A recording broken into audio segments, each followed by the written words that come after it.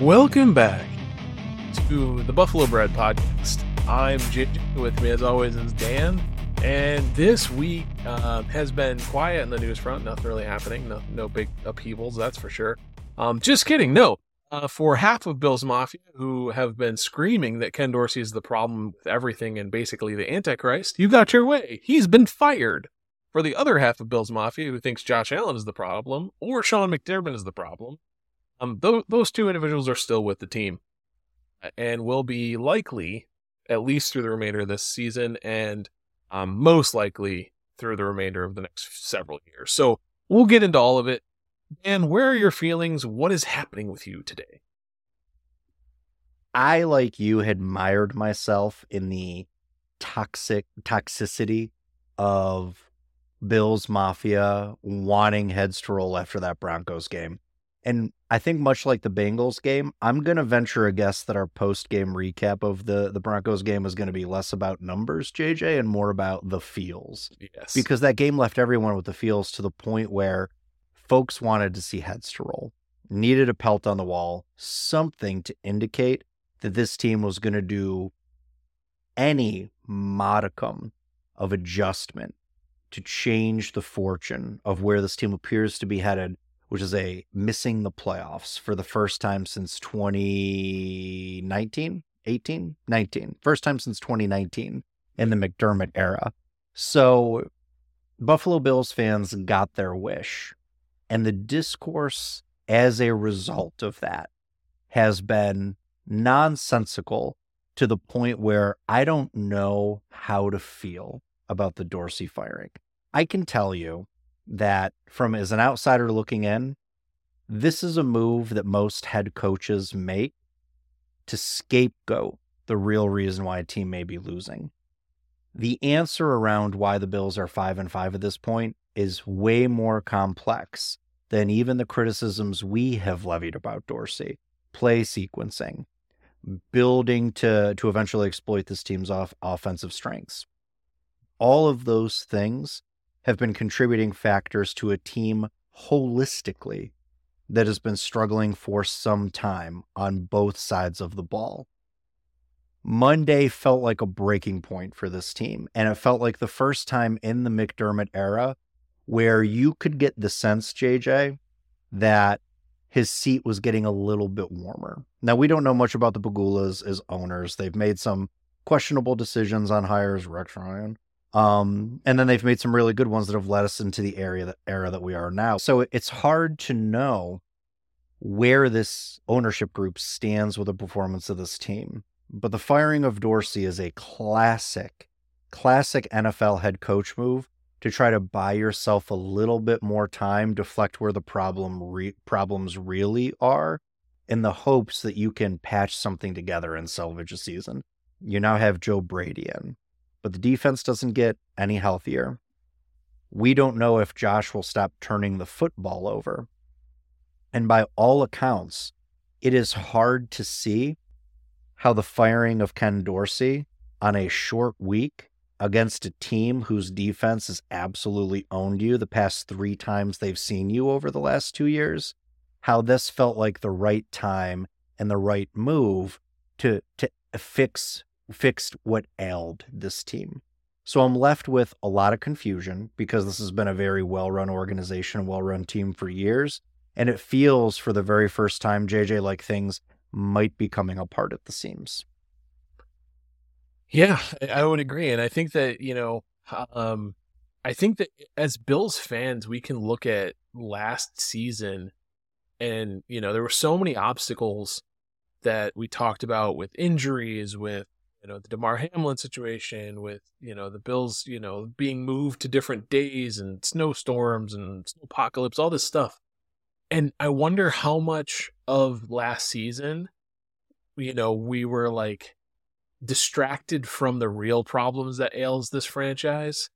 And I think you're right. I think that Sean McDermott, it seems asinine, the success that this team has had over the past 5 years or so, to consider a coaching change. But the loud voices in Bills Mafia are saying, he's sort of gotten us to the ceiling of his capacity. are starting to gain some more tenor in their voice. I think that's I was one of the strong McDermott staunch defenders early this season, not just up till the Miami game, but in the kind of interceding weeks when the Bills were kind of starting to struggle.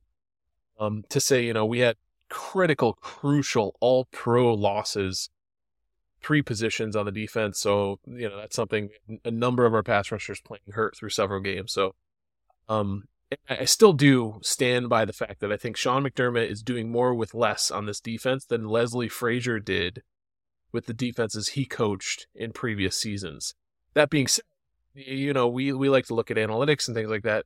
Analytically, this defense is flailing. I mean, they've been bottom 3 or 4 in the league in a lot of metrics since that Jaguars game where we lost Daquan Jones and Matt Milano. And you'd expect that with that level of talent kind of falling off and traded Davius White the week before. But at the same time, I think that in certain parts, the scheme is still to blame. He's still making some mistakes. I think that the Broncos being able to charge it down the field and, throw a short screen that went for 40 yards to get them in field goal range is like a perfect example. That's like basically the 13 seconds all over again of too soft. And then he overcorrects and goes, all out blitz on 2 consecutive plays. The first one is to great effect. And the second one, he didn't need it on the second one. No, they knew what was happening as soon as he lined up that. They're like, oh, he's just going to rush us the same. Like all, Russ needs to do is just whip this thing out there. I think that the pass interference call on Teron Johnson was just complete bullshit. Like that was another one of those situations in the NFL where referees stuck their nose in something that I think was a clean play. And I think that Teron Johnson's reputation was probably more at fault than his actual play on that particular snap. Darren Waller feels vindicated somewhere out there. That's what I'm saying is I think that there's certainly, the referee is the referee world of the NFL. It's his own community. And it's probably one of those, hey, keep an eye on this guy because he plays like pretty touchy. But yeah, I think he got a BS flag, and that end of that game I think falls squarely on Sean McDermott. He could have scapegoated Matt Smiley for having 12 men on the field during field goal block. There's some people out there who are saying it was DeMar Hamlin and Hurts for a lot of different reasons. Some people saying it was Leonard Floyd who was not supposed to be out there. I heard it was Floyd. Yeah, I've heard both. That they have 2 or 3 different units on that will block a field goal depending on the alignments. And they definitely had communications in a mix-up. Whomever's to blame, I think that where I'm at with this team is that like the past 4 days, we're recording today on Thursday, the 16th of November, leading up to Week 11's matchup with the Jets this weekend, and I've come to a place where think that Ken Dorsey I think he did need to go. For a long time, I was like, no, Josh isn't taking the available checkdowns and this and that. But, a lot of people that I trust who think are very smart football individuals, including, Dan Orlovsky, bad quarterback in the league, very good analyst. Excellent analyst. Yeah, has shown some of the things that I think that frustrate Bills Mafia. And really the thing that he's done is articulated why it's so frustrating to watch.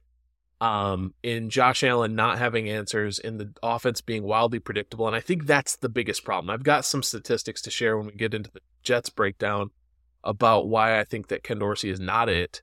Just in the last, 3 meetings with the Jets, what Josh Allen has played like compared to the years against the same franchise under Dable. So, I think that the predictability and the fact that he put it all on the players to execute at extremely elite level to win the snap and the rep, rather than providing scheme answers and staying one step ahead of the defense to make sure that they cannot literally read the formation. Oh, it's a 2x2 set. I know it's one of 4 different route combinations. And if I see the receiver release this way, I'm going to just jump what I assume is the deep over that Diggs runs on 25% of plays where they look like this in this down and distance. Like that can't happen. Like this is the modern NFL, and there now is enough tape on this Bills team. That's why they looked like complete gangbusters the first 4 weeks on offense. The Jets game aside, and then fell off a cliff. Was basically there was no world where Ken Dorsey was able to evolve this offense.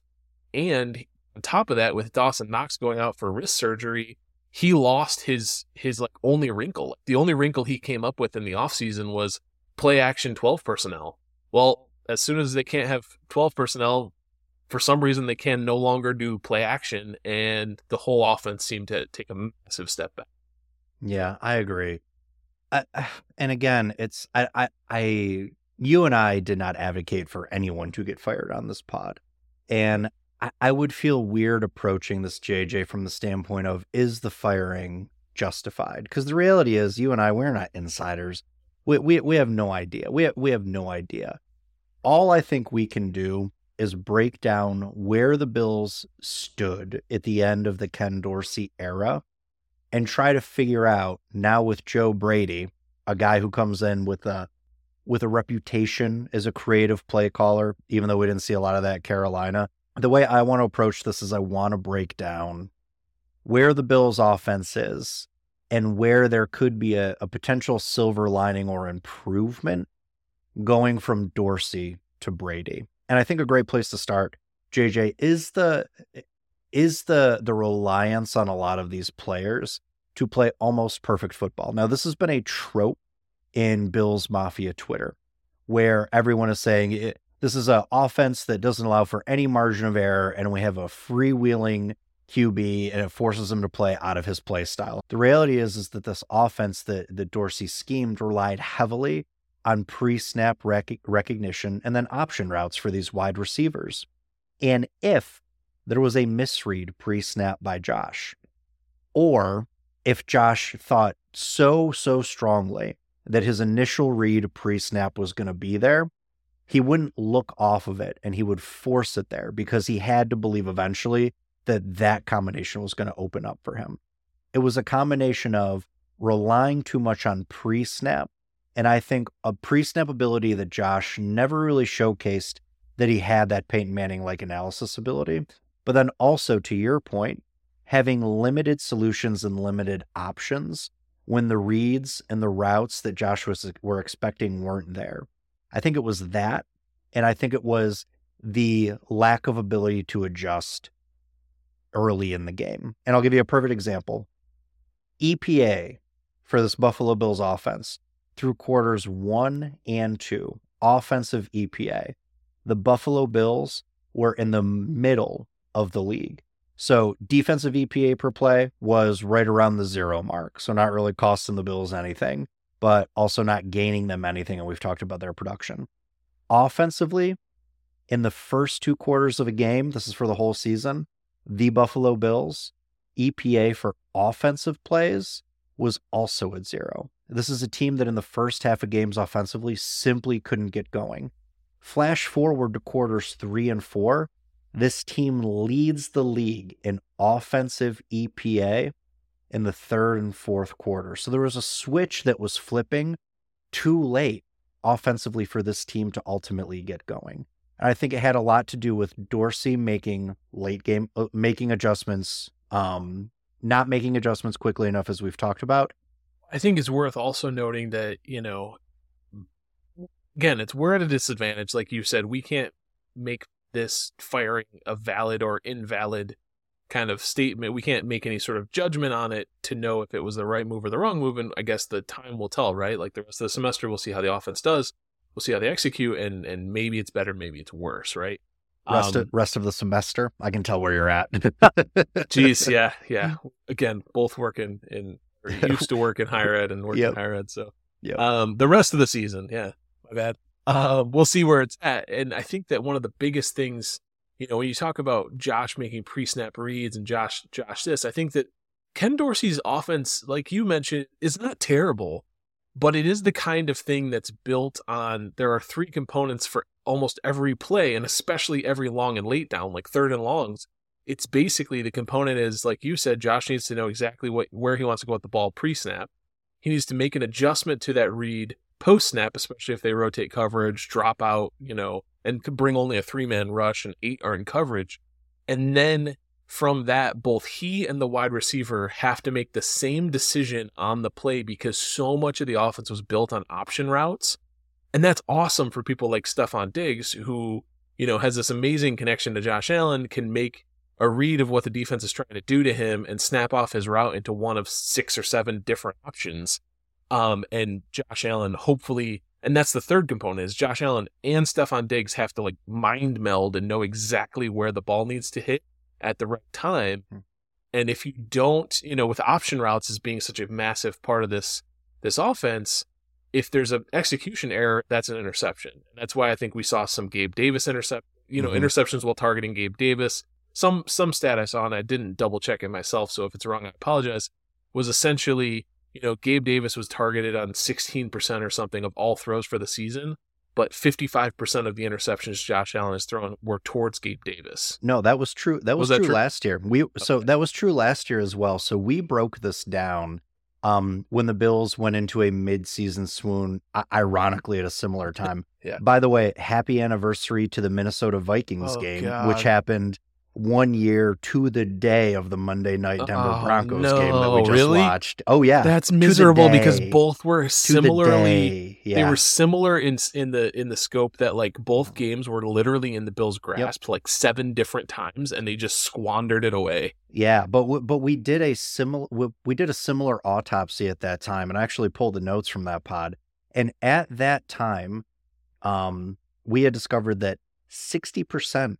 62% to be precise, of Josh Allen's interceptions were on routes that targeted Gabe Davis, according to Pro Football Reference. But it speaks to your point that chemistry with your QB and with your wide receiver is so important in an option-heavy scheme. And Diggs and Allen have that. Davis and Allen don't have that.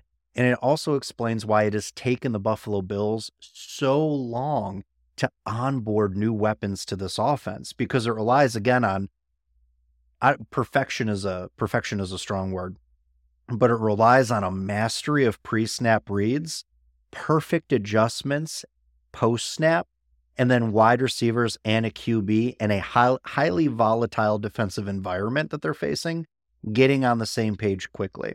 I think it explains a lot. And again, this is not a criticism of Dorsey. It's an explanation and a reasoning, I think, of why this team is where it is, where Diggs continues to be good every year. Davis continues to struggle. I think the drops are more on Davis than anything else. But why this team throws money at Emmanuel Sanders and Deontay Hardy and all these other names and Trent Sherfield, and none of these guys can get onboarded into this offense and early enough to make an impact. It's because the scheme, while Orlovsky is correct, is relatively simple. Everybody gets a couple of route trees and then go out there. And then all those routes seem to end in the same place as well, which is another frustration of this offense. It relies too much on the things that Josh doesn't do well and too little on the things that he does do well. And Josh bears a huge chunk of blame in this too, because he never adjusted, I think, appropriately to this scheme. Well, and I think that, just kind of as an aside, that I'll use an example, statistically from the Broncos game. But I think if you looked through the other 6 games in the past, month and a half of football that since the Dolphins game where they've done poorly, is, they lost the turnover battle in the Broncos game by -3, right? They had 4 turnovers. The Broncos only turned the ball over once.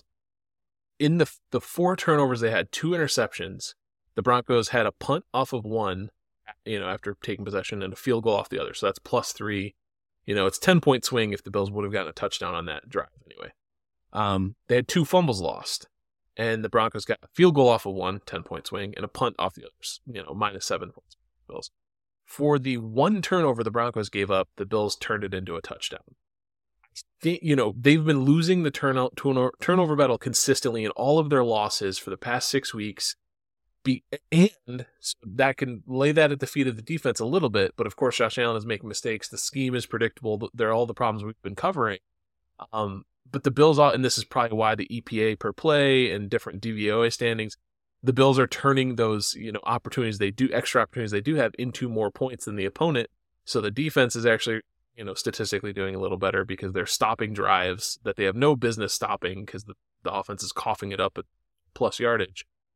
And then when the defense does break a turnover, get a fumble, because they haven't had an interception in what is it, 5 weeks now? It's the longest streak in team history without an interception of correct 4 or 5 games, which is just pathetic, and it's sad, and like you're just like, oh my gosh, Rasul Douglas, save us, please. And so, in that kind of streak of bad turnover luck and not being able to get ahead and not getting extra possessions, that's how we get these games where they lose close or win close over inferior opponents, because the opponent has the edge they need with a couple of extra possessions and the Bills don't, even if they're doing more with less and protecting their own end zone better. Mm-hmm. And the irony of these turnovers, and it's interesting, and I'm going to sound like a Josh apologist, and I don't mean to, because I think he does deserve to take a full slice of accountability here. But according to PFF, his turnover-worthy throws are at a career low 2.4%. 2.4% of his throws are turnover-worthy, and yet he is leading the league in interceptions as we sit here now potting about this very topic. Now, on the broadcast, it looks like he is just making dumb throw after dumb throw. But over the course of the season, in the aggregate, he is making really good decisions. He's playing at the most efficient level he has played in his entire career. His completion percentage and completion percentage above expectation, also the highest that it's been at any point in his career. Dude, none of this makes sense. And it boils down to a little bit, I think, of kind of what you're alluding to and why so many people are having a hard time wrapping their heads around what is wrong with this team. Because Josh is statistically, he's not regressing. He is the same QB that he has been. Well, and I'll say this, I think that you touched on it very briefly there, is the predictability of the route tree. The statistic of turnover-worthy throws measures separation. It usually measures the separation of the intended receiver at the point the throw is made. And what I'll say as a counter to that statistic is I know that that's accurate. It's a true statistic. It's reasonable. It usually tracks pretty well with the best and worst quarterbacks in the league when you look at it year over year. And their actual interceptions versus turnover-worthy throws varies because of, again, luck, right? There's a luck component. But I do think that for the gap, because, C.J. Stroud, rookie sensation in Houston, has the same turnover-worthy throw percentage and only 2 interceptions on the year. But I think where the difference is it's not just luck, because you can, it's easy to be, it's just luck, it's just bad luck, shitty luck. But what you need to look at is that where the actual charting of those throws and turnover worthiness or not doesn't capture is whether or not the DB is baiting that throw based on the predictability of that route tree. And in situations where the DB is baiting that throw, they are literally giving the cushion they know Josh is looking for to rip it. And once he rips it, they're breaking to the point that they know the ball will be at. So essentially, they're also skewing the turnover-worthy throw statistic by giving separation to a receiver they know is going to break in a certain direction and then beating them to the spot.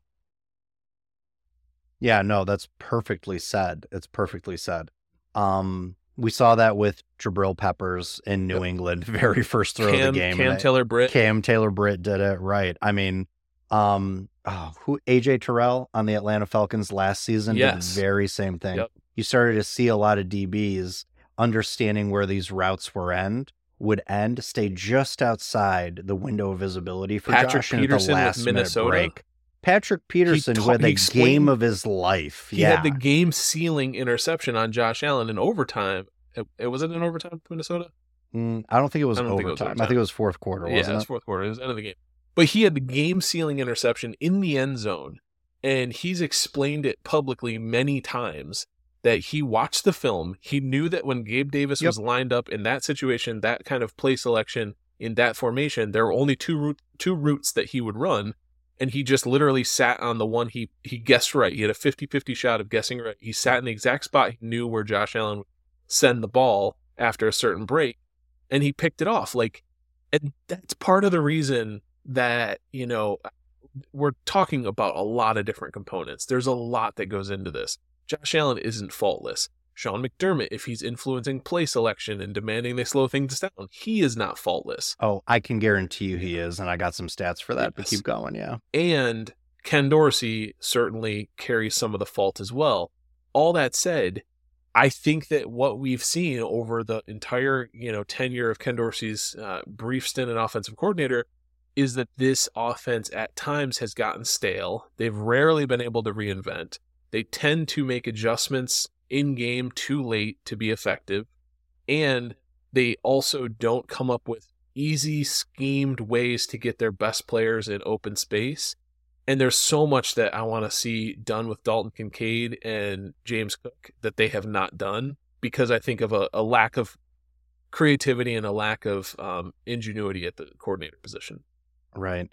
This was an offense, and it's been so interesting to listen to the media takes on this, because you have a lot of the advanced analytics nerds coming out and being like, this is Josh's fault. If if Josh wouldn't turn the ball over so much, Ken Dorsey would still have a job. Their underlying efficiency metrics are great.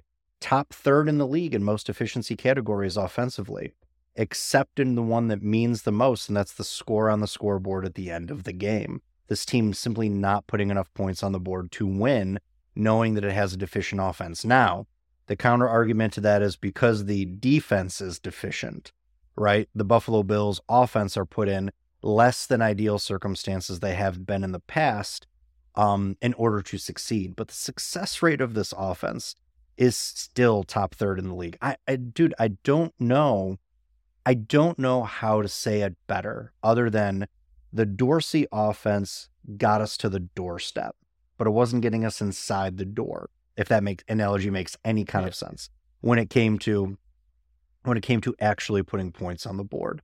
So what to expect from the Joe Brady offense, I don't know, but I don't think the changes are wholesale, and I don't think they have time for wholesale changes. And this might be a good time to transition into our Jets pregame. I don't know if we have time for wholesale changes now or even the week after when we play Philadelphia, but I think there are things on the margins that we can do that'll make this offense not just efficient, but also more effective than it was under Dorsey. Yeah. Well, and that's, I think that one thing I have a little bit of hope for is during Joe Brady's introductory press conference today, his first press conference as OC, and one thing he said that kind of resonated with me is he said, I have to, kind of bring the juice and the energy, but I also have to be the calm when those guys need it. I need to be the voice, that's keeping them steady, focused, and calm. Actually, that gave me more hope for this team than I've had in days, because I think that, we all remember laughing and giggling to ourselves at, Ken Dorsey freaking out and breaking his Microsoft Surface in the booth in Miami during the Heat game. And various intense, various other times. Well, and I think that's another thing that, I think drew, Josh Allen to him and made him Josh Allen's pick for the OC when Brian Daboll left, is he's a fired up competitor. And I think that, that vibed with Josh Allen's, sensibilities.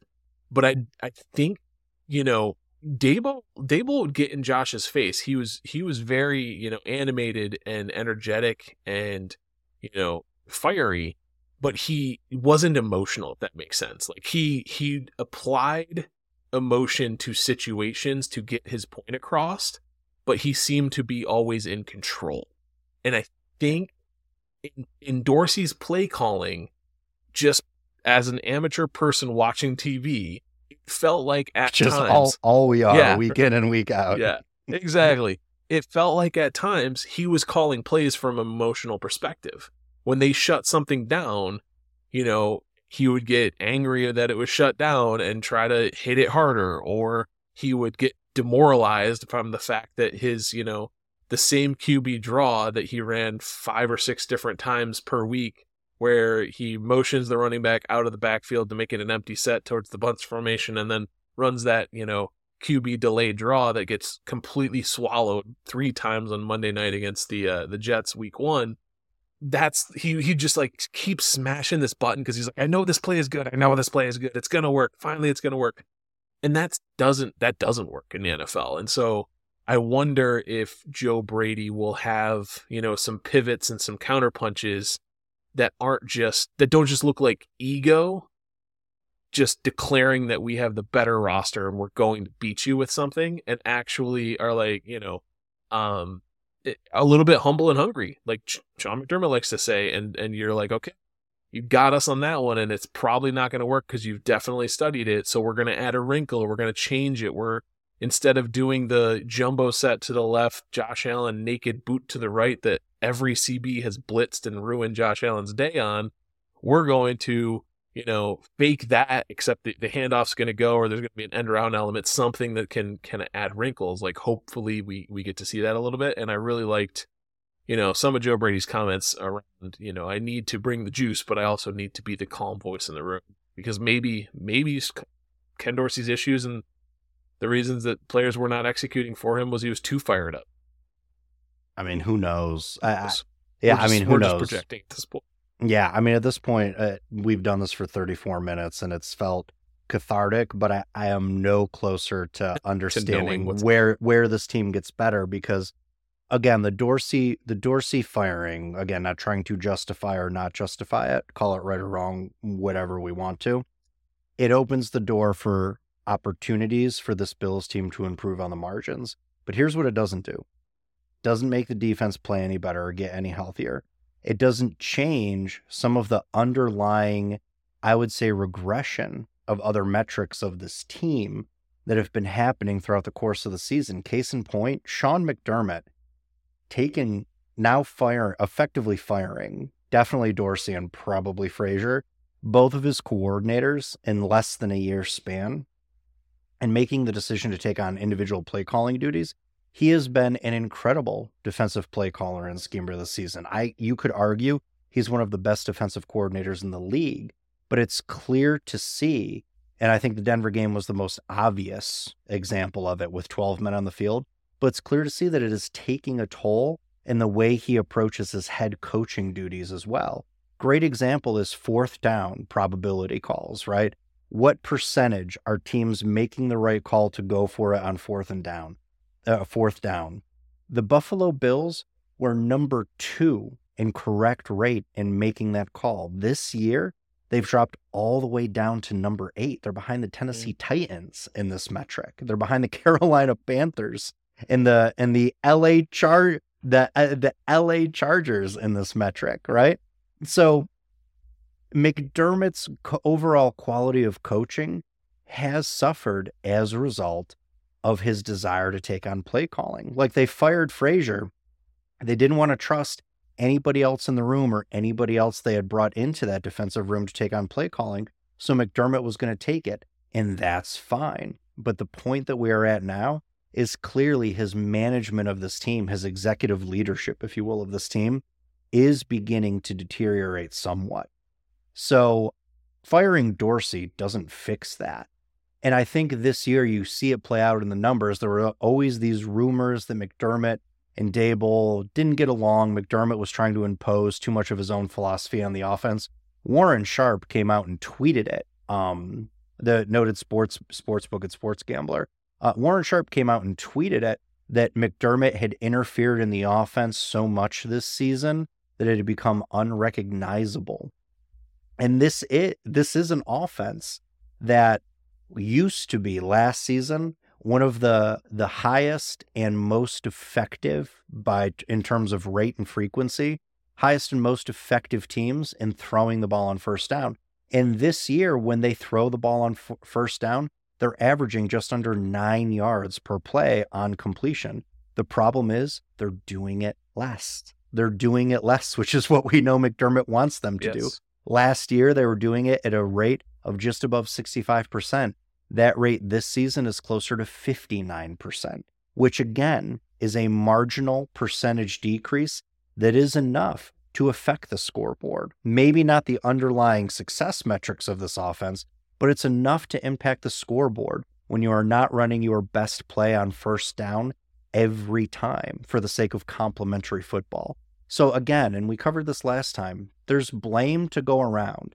Well, and I think that's the biggest thing too, is like we talked about it, in the pod previously. I said, I have the empathy to understand that, if you have a depleted defense that's playing with only 5 of your preferred 11 starters, the last thing in the world you want is your offense to go out, go 3 and out after 3 pass plays, take 16 seconds off the clock, and you're back out there, right? Like, I get that, but I think you're absolutely right. If this team's going to go anywhere, Sean McDermott needs to kind of throw his hands up and be like, well, whatever happens to the defense happens to the defense. Unleash the reins, right? Like, let the offense do whatever it needs to get points on the board, and stop, demanding tempo, demanding slowing things down, demanding running the ball, establishing the run.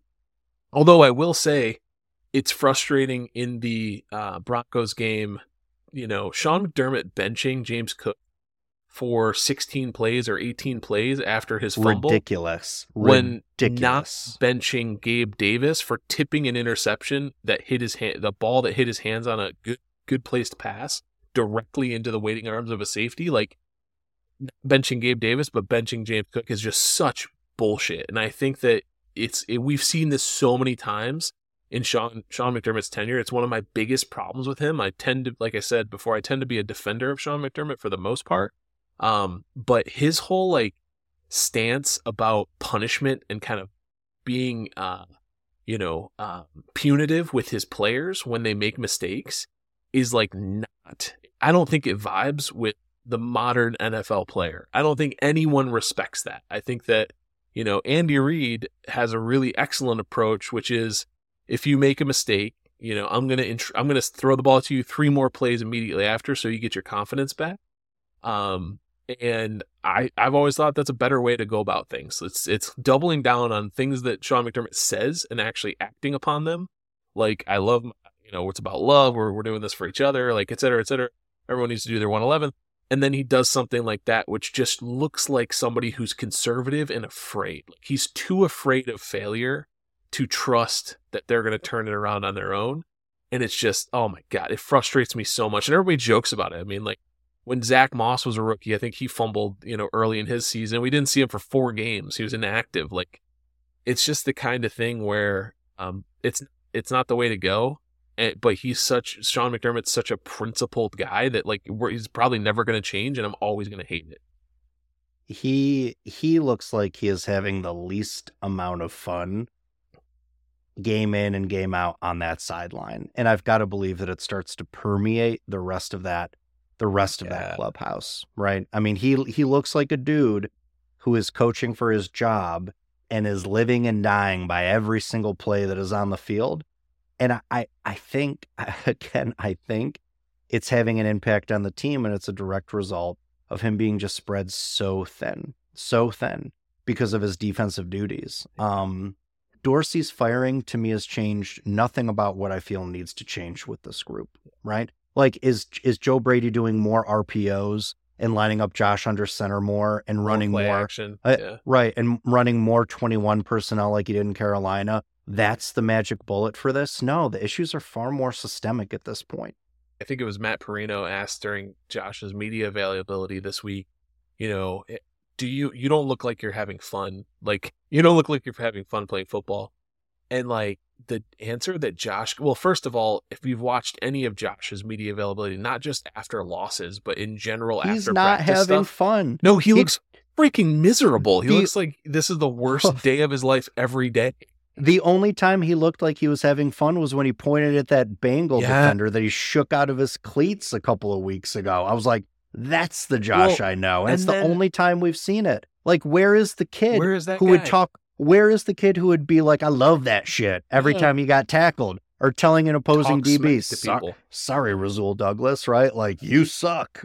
I mean, where is he? Where is that dude? Because like you said, he pointed to the Bengals defender. They flagged him on the play, and then he went back in his shell. And like I said, I think it was Matt Perino or somebody asked him in media availability, like, you don't look like you're having fun. Are you enjoying football? And Josh Allen's answer terrified.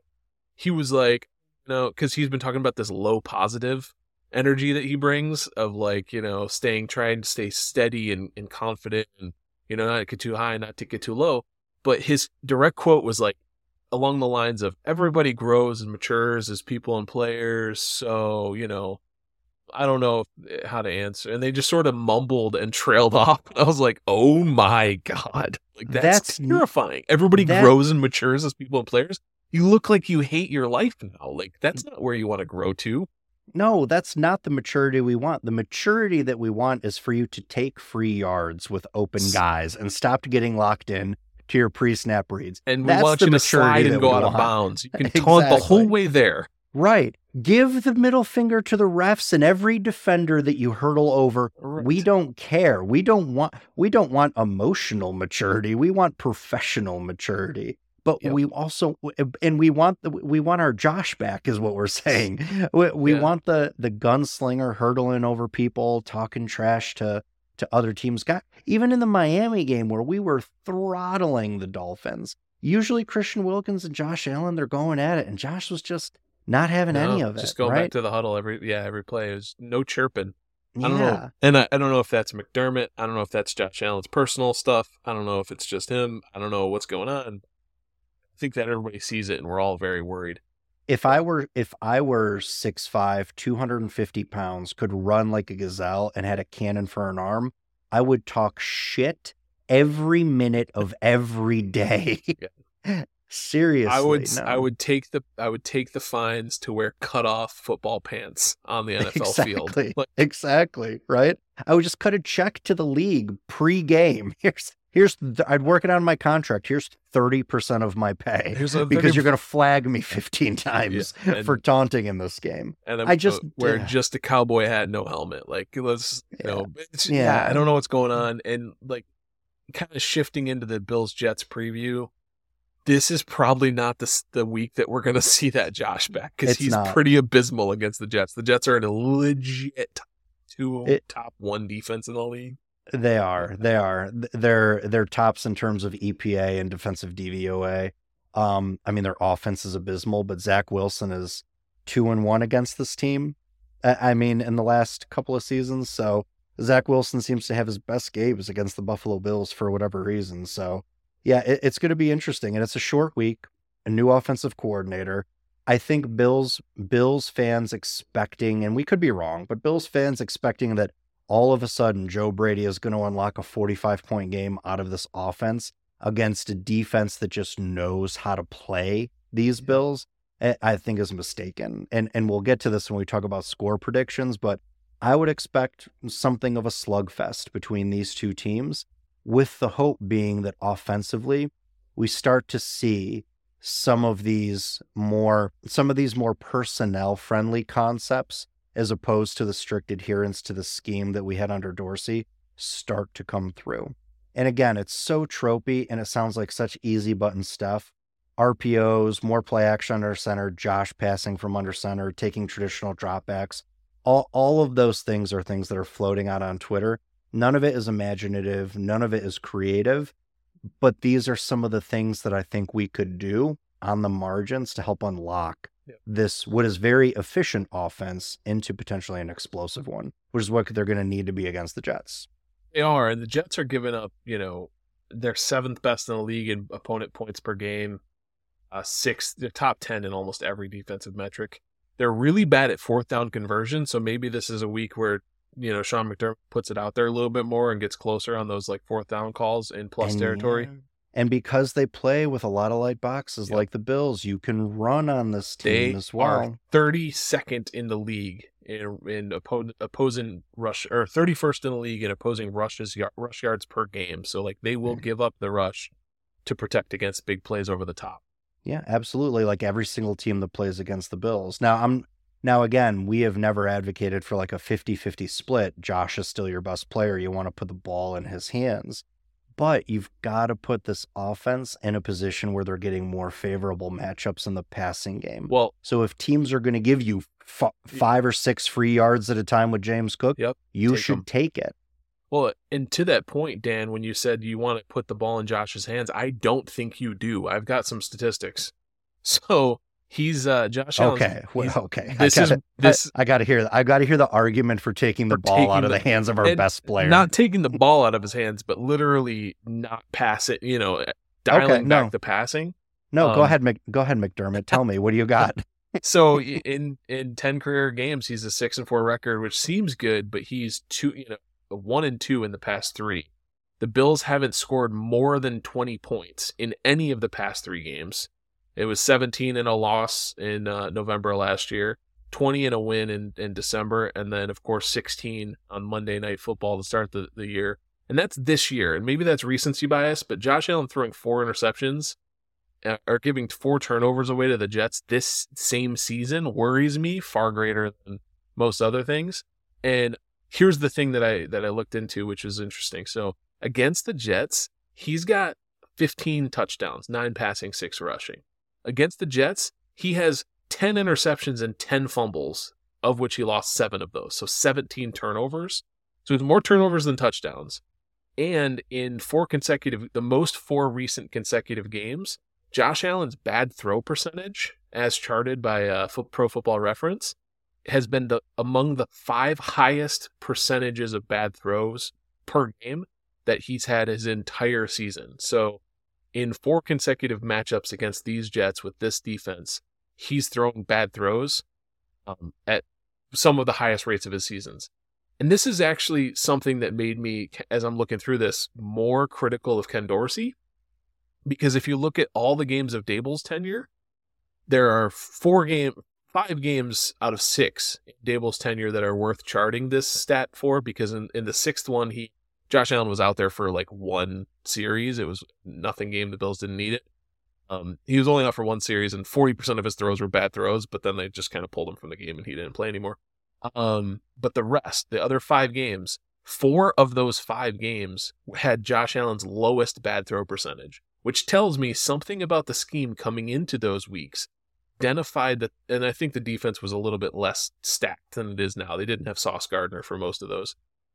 But it also it shows me that Daboll had been scheming up better answers for that defense, which has been a solid defense for a number of years in his years than Dorsey was able to do in his years. And so it's just, for some reason, this Jets team is Josh Allen's kryptonite. And so I think that, it's a tall task, but I think Joe Brady has to come up with some easy answers for Josh in the passing game to avoid him being baited into interceptions, because they're clearly capable of doing that over the past 3 games.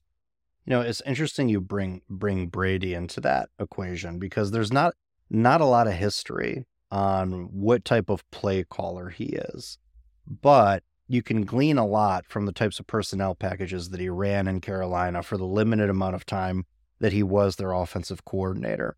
And Joe Brady, it's so funny you mentioned running game. Joe Brady ran higher than league average percentages of 12 personnel, 21 personnel, which is 2 running backs and 1 tight end, and 22 personnel, which is 2 running backs and 2 tight ends. I think there is a world where we see the Buffalo Bills lean into some more of these heavier sets to counter the New York Jets' propensity for playing with lighter boxes, make them pay for it early on in the game in the first and second half to then set up the passing game later on. I could see the Buffalo... listen, Sean McDermott doesn't know who he wants to play, Latavius Murray or James Cook. Put them both on the field at the same time. Why not, right? And Joe Brady is a guy who has called offenses that will do that to great effect. So it's going to be interesting to see. The problem is we don't have enough on Brady to know what he's going to do. I don't think in a short week you're all of a sudden going to install new route trees, but I can see maybe Brady highlighting the areas of the playbook that have some of these RPOs that allow Josh to do what he does best, which is just react post-snap. Don't get a preconceived notion in your head of where you're going with the ball pre-snap and then try to force it. React post-snap and find your guys when they get open. So I could see this being a play-action, run-heavy, RPO-focused game that ends up being an absolute slog. Well, and, a note about the Jets versus Bills matchup. For the first time in, I think, 4 weeks, the Bills have less players on their injury report than the Jets, or than the opponent. And so that could come into play a little bit. I think Chaz Surratt is somebody who has had some snaps. Billy Turner on the offensive line has had some snaps. and they've all do not participate for the Jets for the first 2 weeks or 2 days of practice. For the Bills, everybody has either maintained limited participant or improved from or did not participate to limited participant as of today, Thursday. So hopefully we have some good news on Friday, and the game designations for players like Dorian Williams, Trent Sherfield, Jordan Phillips, Micah Hyde, Christian Benford are all that they're good to go and that they're coming back. And then, the Jets are pretty banged up. Garrett Wilson, their star wide receiver, Will McDonald, their recent selection defensive end, who hasn't really been able to get on the field. They both were limited participants up to this point in practice, as was Mekhi Becton, their offensive tackle, who's kind of come on and had a much better year. So there might be some matchup opportunities, given who's going to be up and who's going to be down for these two teams. It's going to be interesting. Yeah, it's going to be interesting to see what the Brady Bunch era, if you will ultimately look like for these Buffalo Bills. I hope to God we have I hope they do well enough that there's an opportunity to meme that. Yeah. Oh God, that would be amazing. That'd be absolutely. You know what though? If we've come up with it, chances are the internet came up with it yesterday. So I'm sure we're behind the 8 ball on this one. But I want to transition over to the Bills defense versus the Jets offense, because this feels like a throwaway conversation a little bit to some extent, but this is a Jets offense that has played well in spurts against this Bills defense. And the key has always been the Buffalo Bills letting the Jets and Zach Wilson hang around. All of a sudden it's a fumble or a strip sack or an interception, and this Jets offense is in primo field position in order to close the gap on the Bills. JJ, I can't believe I'm saying this, but what are the keys, do you think, for this Buffalo Bills defense to shut down this Zach Wilson-led Jets attack? The Zach Wilson-led Jets attack that has not scored an offensive touchdown in 36 quarters of football.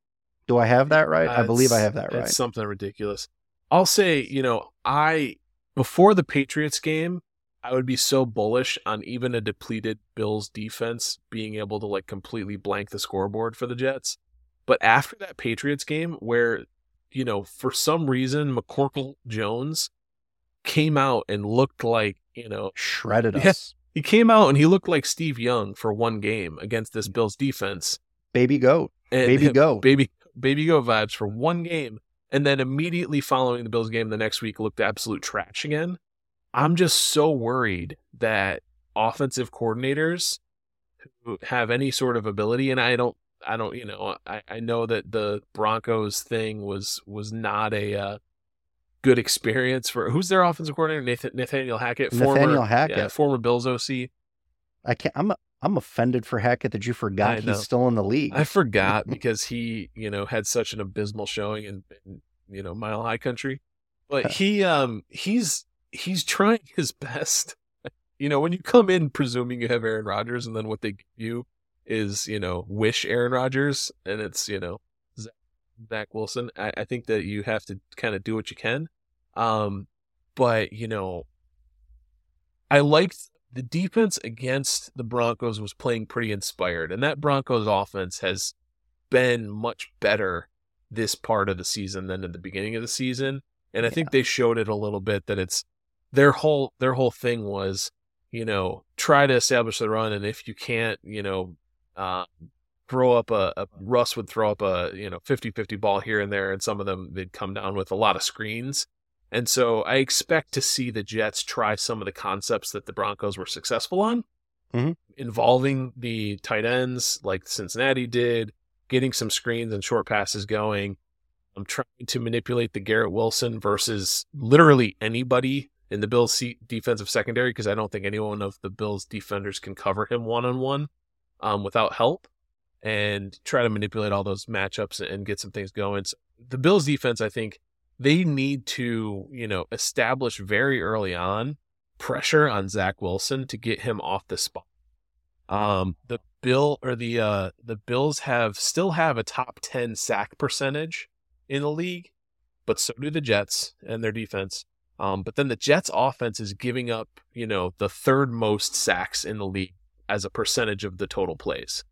Whereas the Buffalo Bills are 7th best or I'm sorry, second best in the league in allowing Josh Allen to be sacked. But like I said, top 5 in actually sacking the quarterback. I think that's going to be a big difference here. We saw some of the sack productivity come back last week against the Broncos. And, I think that the Bills can continue to do that, especially in the interior of that line, because Ed Oliver's he's number 1 in the league in pressures from the DT position, and their center is a backup and their guard is and so he's going to have some opportunities there, I think. Do you have any other notes about Bills offense versus defense, or this defense versus the Jets offense? No, I'm really interested to see what Brady does with this offense. I'm not expecting miracles. I think if we see any drastic changes, it'll be after the bye week.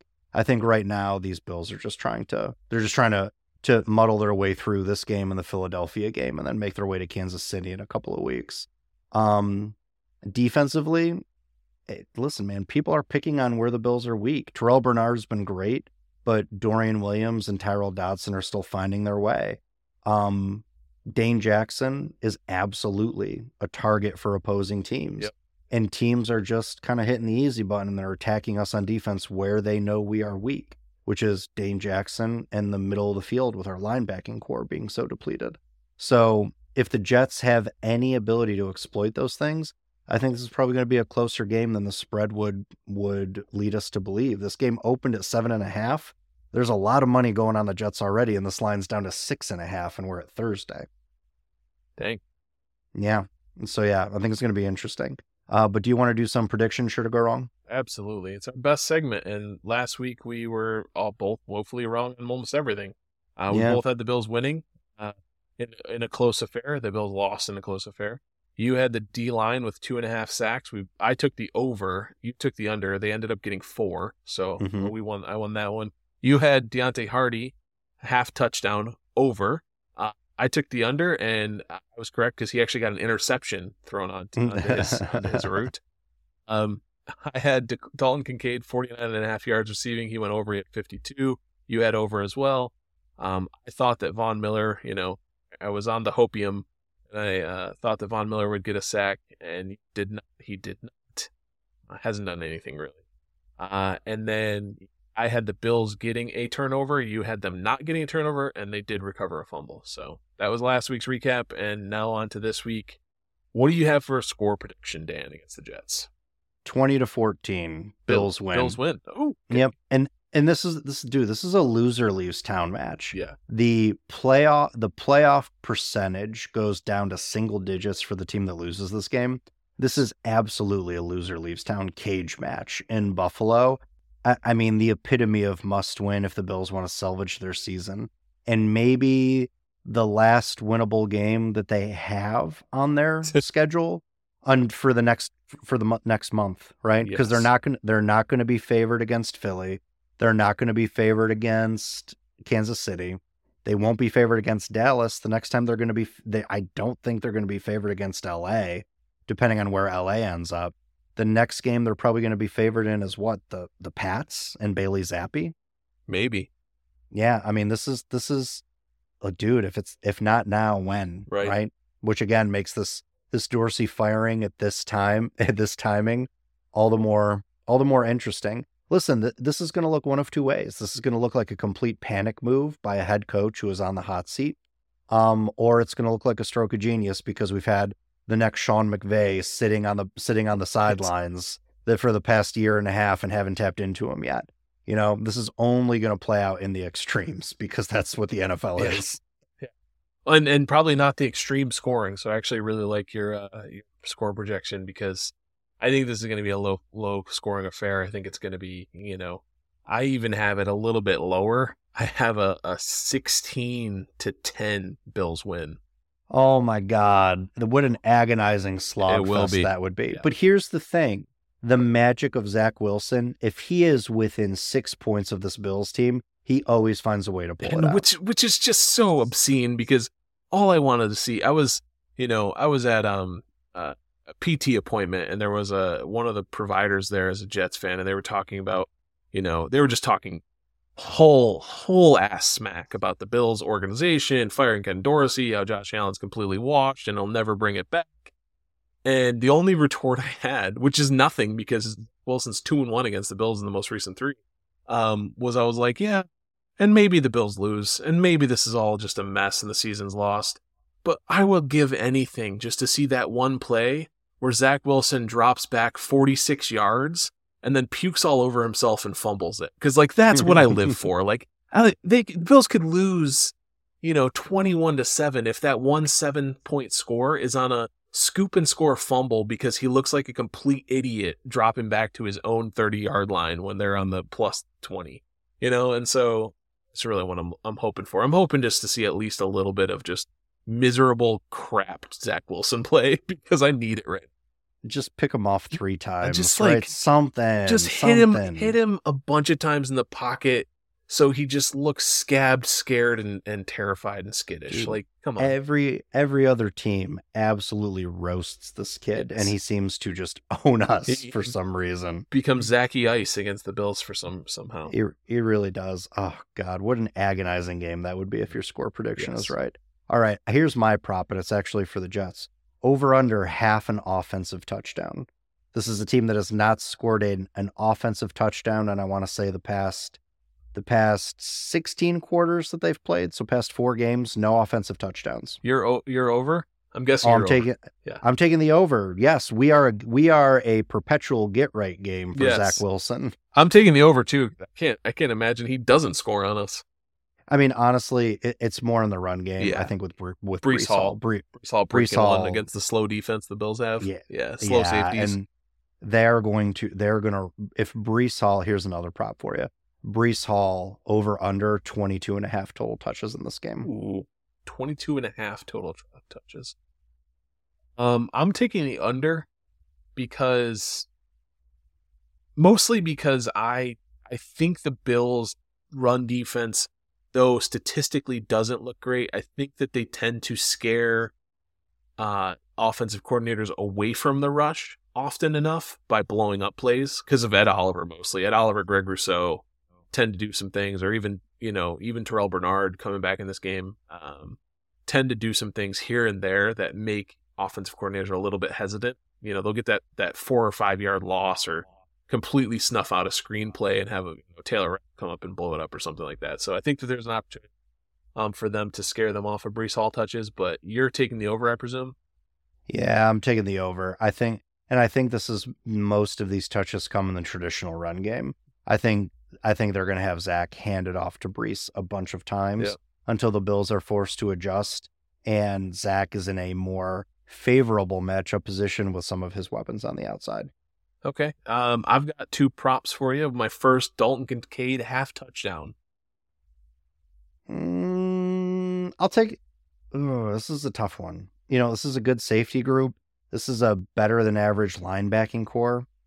The middle of the field is tough to get against the Jets, and that is where Kincaid makes most of his hay.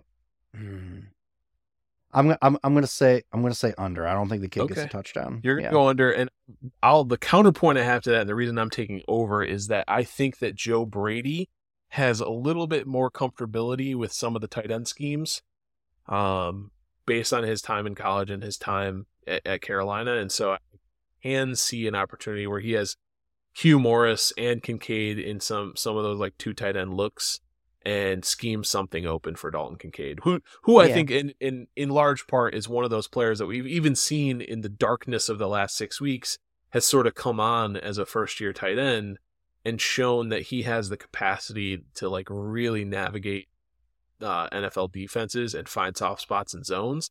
And I think that with the Jets being such a zone-heavy scheme where they do clutter the middle of the field, I think there's still going to be some pockets for him. Yeah, I think the Jets are going to try to take away Kincaid and Diggs, and they're going to try to make Gabe Davis beat us.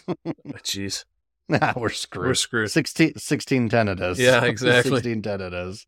All right, what's your last prop? And my last prop is Von Miller half sack. I just desperately want to see him. I know. Under. I'm taking the over again. Under. Because I just need him to get one. Under.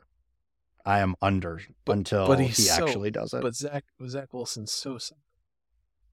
Yeah, but he's also like he's pretty mobile too. Yeah, like, that's true. God, Yeah. it feels like every time he plays us, he has some freaking rollout play where he hits Garrett Wilson for 42 yards. He always does. It's crazy. He has his best games against us. He's such trash, but he has his best games against us. It's crazy.